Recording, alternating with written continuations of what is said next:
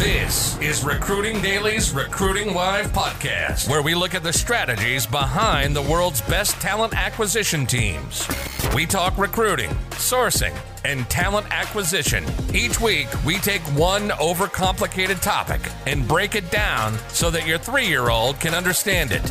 Make sense? Are you ready to take your game to the next level? You're at the right spot. You're now entering the mind of a hustler. Here's your host, William Tincup.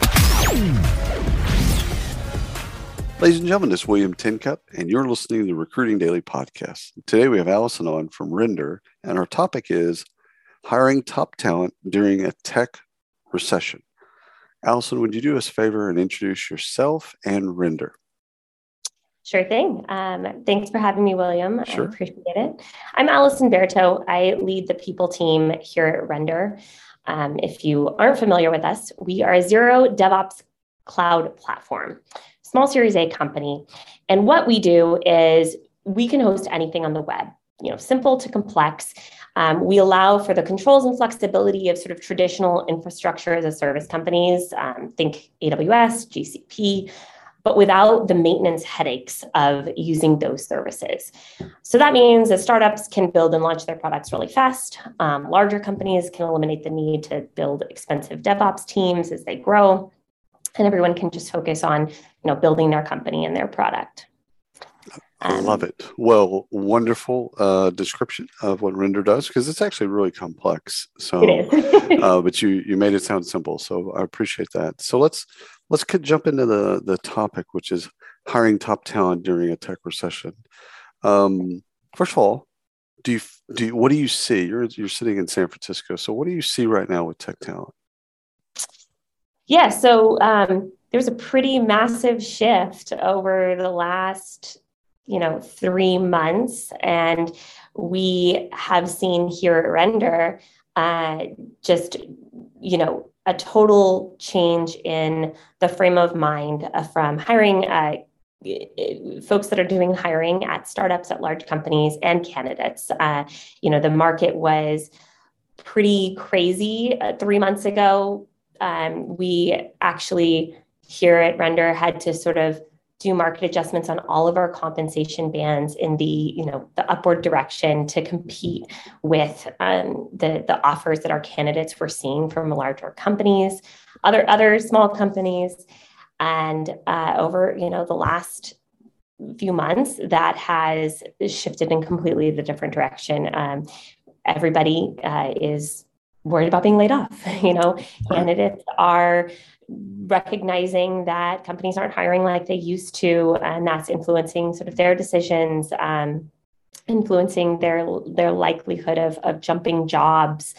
And it's definitely also impacting sort of the morale of our company, of every company, because there's just a little bit of uncertainty no matter how stable your company is.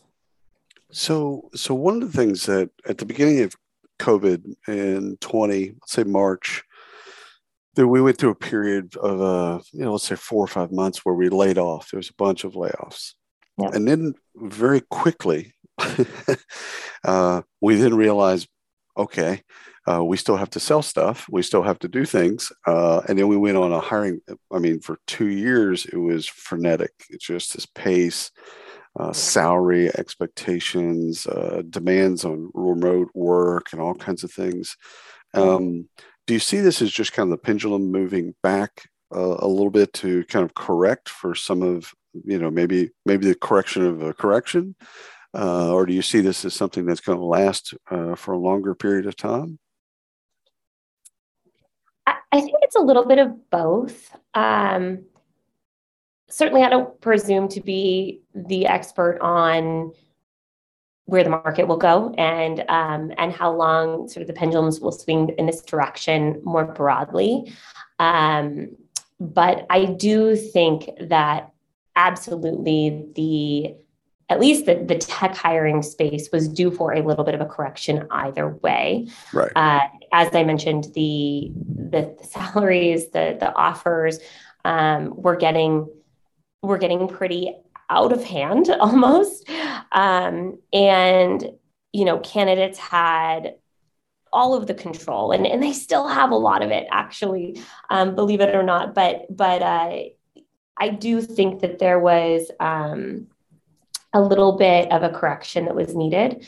So, I guess we'll see where where we land. But I think it really depends on the market. Right. So we're talking about calibration really during this talk is just trying to figure out, okay, how do we calibrate for our employees, for in your case, for renders, the hires that y'all are going to make. Salaries, obviously, one component. Comp is one component. I think one of the things that I saw was speed, kind of how fast things were moving. Candidates, by the time we got back to them, they'd already had jobs, 5 or 6 job offers. So that speed, I was probably also kind of dealing with how much they were in demand, but also kind of expectations. Expectations of remote work, or expectations around just all kinds of stuff. So as you look at it, again, you're still hiring, and you're going to hire through however long this lasts.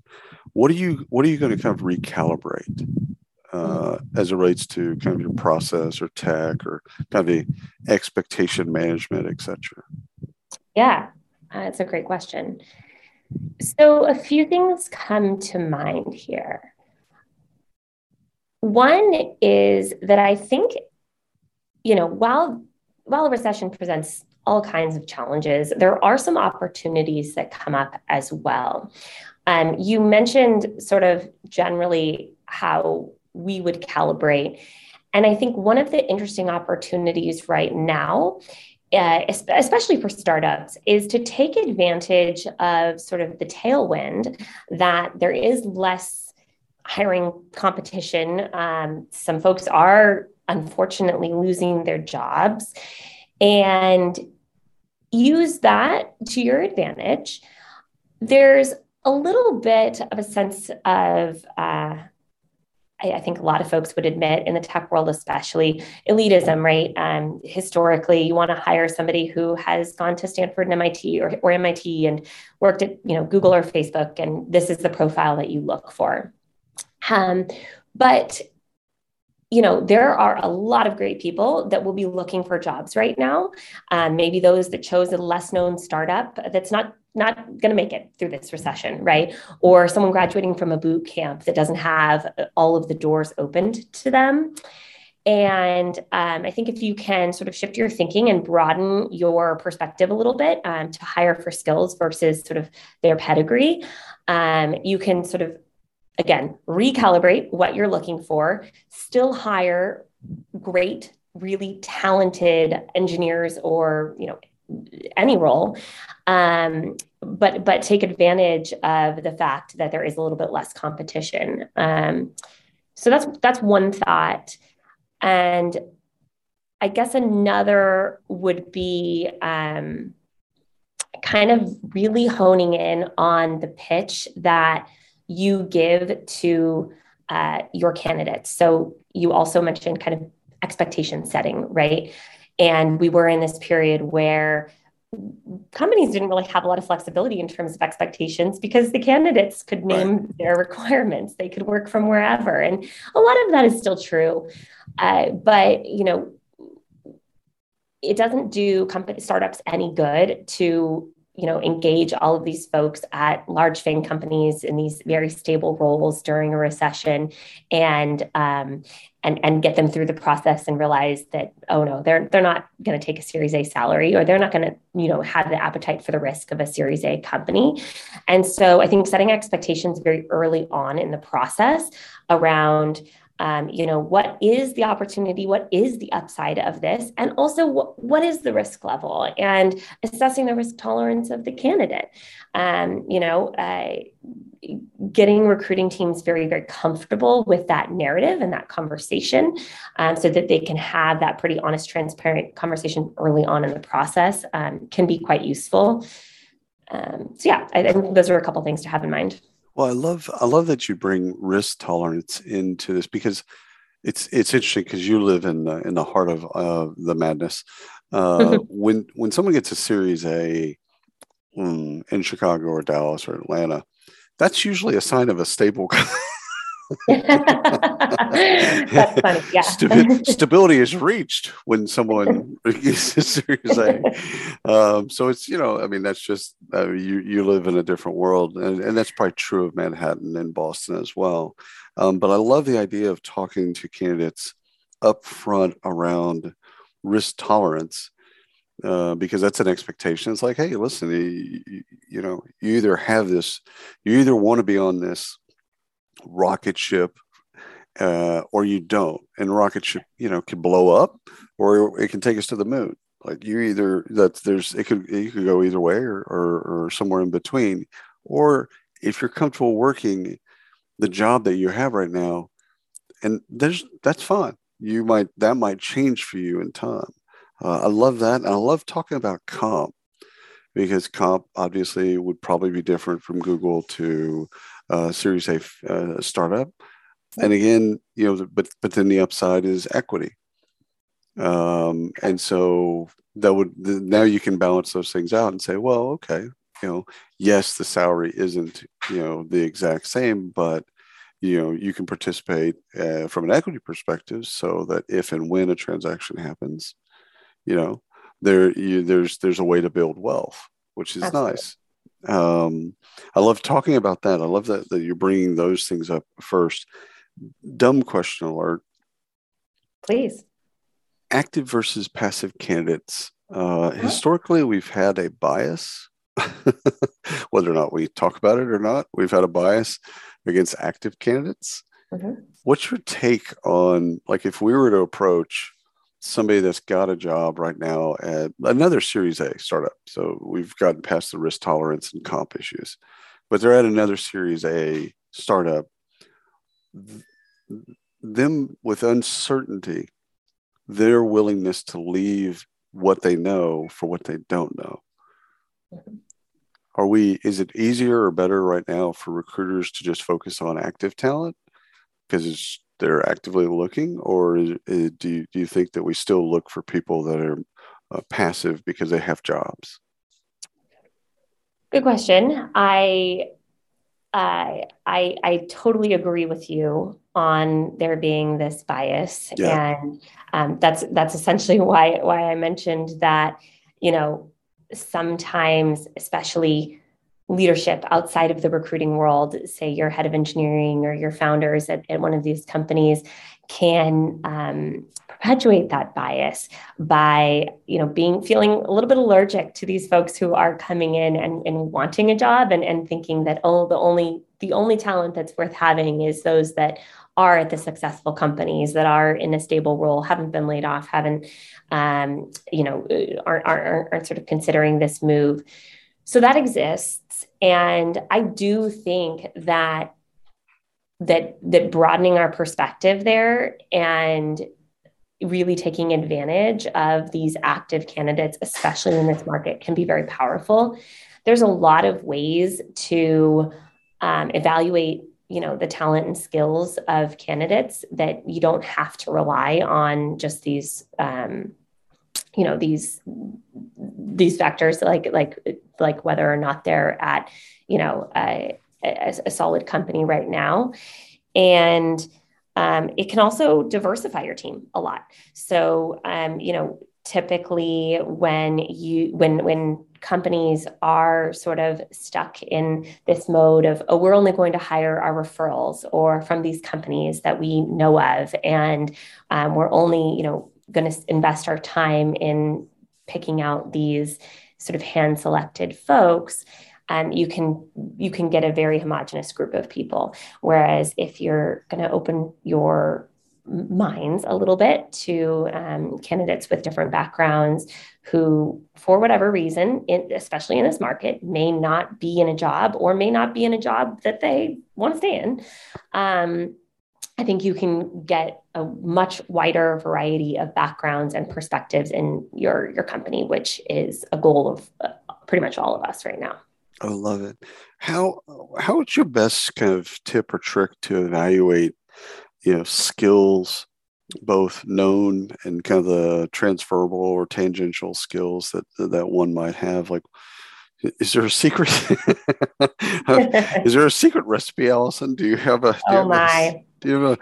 Like, how do you go about it? Yeah. So I was so impressed with Render's process here when I started. I've only been at Render for about 6 months now. Mm-hmm. And when I came in and started learning about the recruiting process that the team has built, I realized that our process here is really, really sacred to the company. So it's not something that our recruiter put into place and everyone else sort of begrudgingly follows.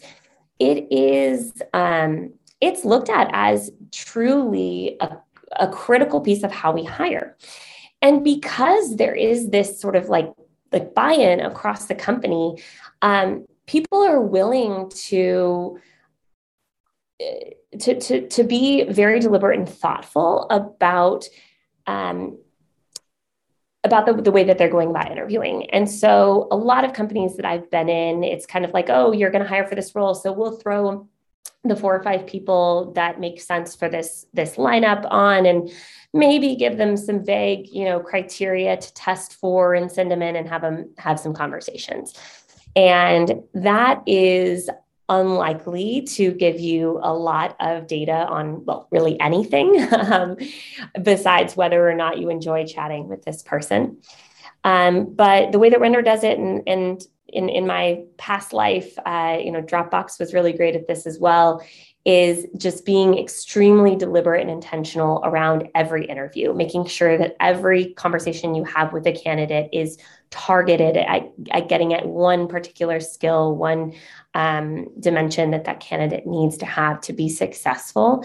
So it's really around rigor. The other thing I would mention is, for technical hiring, which at Render we are doing so much of, the majority of our hiring is engineers.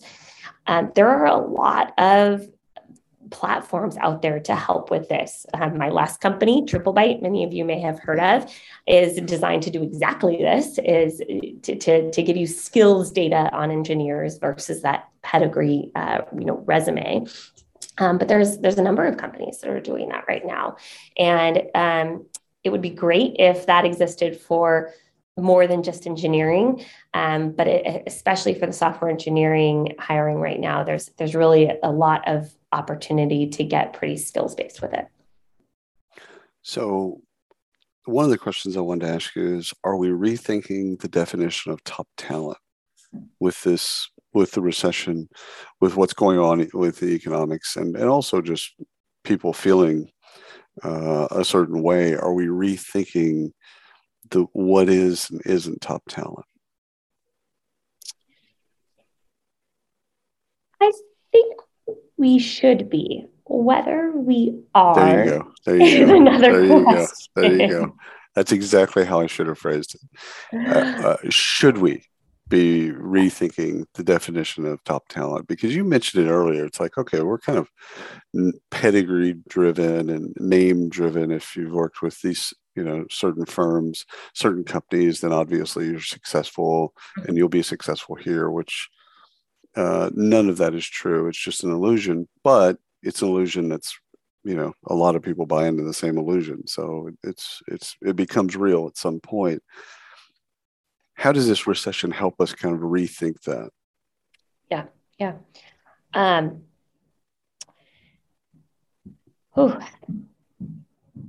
As we said, I do think that we should be doing this. I think it's a work in progress. It does require sort of a mental shift that is going to be a little bit, it's been a work in progress for a while, right? I think companies have been coming to this realization over the last 10 years, I would say. I will say that the framework that leadership and hiring teams have, at least in my experience today, has improved in this respect quite a bit from sort of the 2010 era tech world. but we still have a ways to go. I do think that a recession can be a good opportunity to kind of force this a little bit more. And I think looking at, what does success look like on our team? When we are a little bit more experimental, when we are maybe quote unquote riskier in our hiring because we're not following this, this pattern that we've become comfortable with. How does that work out in the organization? I find in my HR capacity that a lot of times the folks that are really successful are those without the specific experience. They're the ones with the hunger, the drive. And if that's true, then can we hire for that? Can we assess that in the interview process? So I think it's an opportunity. It's not going to come without some work, though. 100%. I think you had mentioned diversify.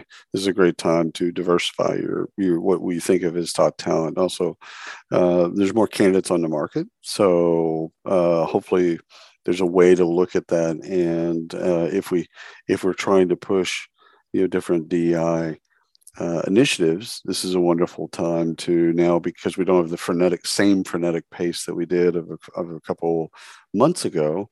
We can actually slow things down and maybe find more diverse talent.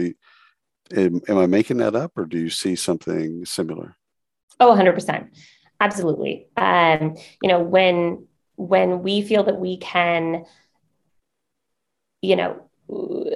build our team with just referrals, and you'll hear companies say that, we primarily hire referrals. That's our strongest hiring pipeline. And yet diversity is really important to us. Those things are nearly always at odds with each other. Yes, they are.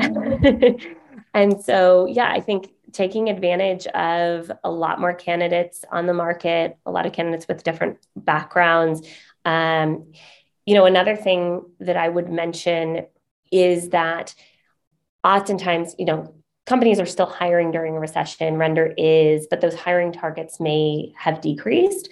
Right. And so you might find yourself with some time on your recruiting team's hands, and you can invest that time in building the program and specifically iterating on the interview process to make sure that you're assessing for skills that the candidates actually need to be successful, or building your employer brand to show your, diverse and inclusive culture, or, investing in training for the team on how to conduct a great interview process. And so, it is harder sometimes to find diverse profiles because you don't know exactly where to look. You don't know what exactly to look for. And so perhaps many teams could use this sort of slowdown in hiring as an opportunity to target those different profiles. Yeah, I think you nailed it. For me, it's again, referrals. The only time I've seen that work as it relates to diversity is when you incentivize people to refer diverse talent. So it's not just refer a friend, which kind of looks a lot like you. It's it's refer someone that doesn't look like you. It's, people that aren't like you. I've seen that work, but just referrals on their base. It's a whole lot of like me type stuff that ends up happening. Let me ask you, the last question I have is around morale. Because we deal with a recession. Y'all are still hiring. You're going to hire slower, and probably it'll be a little bit more deliberate in your way that you go about it. Maybe you're not hiring the same volume of people, and maybe you're going to be a little bit more deliberate. How do we keep morale in HR and TA? How do we keep morale up? It is so hard. I think every people leader over the last 2.5 years has asked this question daily, monthly. Questioning life decisions. Yes. Yes. I could have been anything. Why did I choose this career? Yeah. It is so hard. And, no matter where an individual company is, we are still hiring. Many startups are still hiring, yes, albeit at a slower pace. But employees are going to feel unstable. They're going to feel uncertain. They're going to feel scared. And the whole sort of mentality has changed. This may be something that's a little bit more unique to this, where I am, the Silicon Valley mentality. But when things are good, there is just this, everyone's drinking the Kool-Aid, there's nothing that can get us down, and we're all on a rocket ship to the moon. And that reality check that happens when the market changes, especially for those earlier in their career who haven't seen this before, can be quite traumatic. So some things that, we're doing, I don't think we have a magic recipe here, and I won't say that we do. I think as transparent as you can possibly be about the state of your company, the better. We share our, runway with our team, our cash runway. How long do we have before we need to, do another round of funding? What exactly are our investors saying in terms of, what we need to work on, and how they think that next round of funding would go for us. I repeat it. So a lot of times the leadership of the team says, oh, well, we explained that last month. They're good. And no, this stuff is, first of all, it's a little bit hard to kind of grok if you're not in it every day. And secondly, when people have that sort of, when emotions are tied to it, I think repetition can be very helpful. So really just driving home the message of, where is the company? What can we count on? What do we need to work on? And making people feel like they are, they're part of it versus just along for the ride, I think can be a big help. And yeah, I think a lot of it comes down to managers just understanding that these emotions might not even always be rational, but they are coming up for people, and giving them space to feel that and space to talk about it. But there's no magic recipe here. No, but I think that you've nailed something that actually has eluded me in terms of the first 4 or 5 months of the pandemic. HR was thrust into not just employee communications, but corporate communications, even more so than most people thought of. Everyone looked to HR like, what are we doing? And so that this both of the two-pronged strategy of transparency and communication. It's like, okay, we don't know what we don't know. Okay, tomorrow we don't know what we don't know. This whole idea of transparency and almost to the point of over communicating, which is, I don't know if you can do technically, but let's just go run with it. I love the idea of repetition that you mentioned, because it's like, listen, these people, everyone, again, people working in demand generation and marketing, they're not steeped in what investors are thinking about the market, or maybe they are, but the idea is, even if they are, it's still no excuse not to communicate. So it's I love that y'all communicate your runway and also what's going on with attitudes with investors. But I think essentially you do have kind of a magic bullet, in the sense of it's what worked for you and what worked for a lot of HR and people leaders at the beginning of the pandemic with transparency and communication. So you do have a magic bullet. Great. I'm set then. Done. Yeah, Allison, thank you so much for your time and your wisdom. Thank you, William. This was really fun. Absolutely. And thanks for everyone listening to the Recruiting Daily podcast. Until next time. You've been listening to the Recruiting Live podcast by Recruiting Daily. Check out the latest industry podcasts, webinars, articles, and news at